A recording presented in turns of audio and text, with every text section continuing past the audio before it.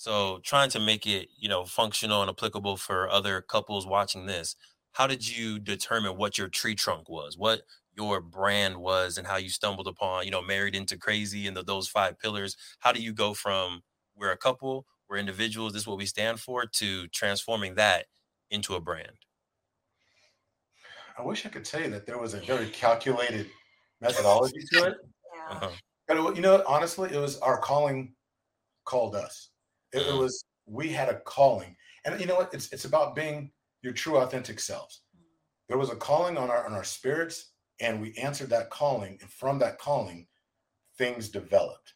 But it had to have a sense of authenticity, and we had to be true to what God was calling us to do. Yeah. yeah.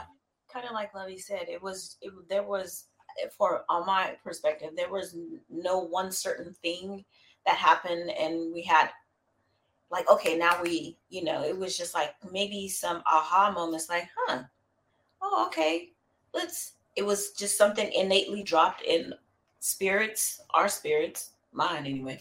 Um, and then we just, we took that path. Okay, so we're here. Oh, maybe that makes sense. Okay, well, let's do that. Oh, okay, well, that makes sense. Let's do that. So, We do believe it was divine because we didn't sit down and say, okay, we want to start a business. We need to do something for the family, and let's build a business plan. Oh, you want to do this? No. You want to do this? No. It wasn't a checklist. It was just that there's a calling. We wanted to bless others, and it enriched us in the process to work with other couples to help them because we love doing that.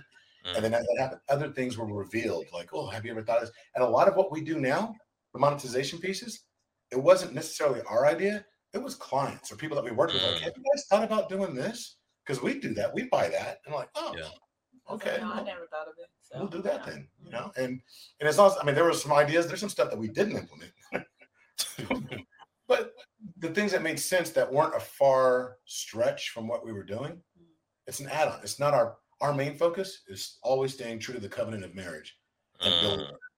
And then if these other things augment our main focus, then we evaluate it and decide whether or not we want to add it. Thank you for supporting the M4 show and our mission to increase the wealth of Black families. If you received any value from this episode, any value at all, any, do us a favor and give us a like and subscribe on YouTube and Apple, Spotify, anything, all of them. All of them. Wherever you're listening, go ahead and like and subscribe. And after you like and subscribe, make sure you send this episode to at least one family that you really want to see win. We'll catch y'all next time. Peace.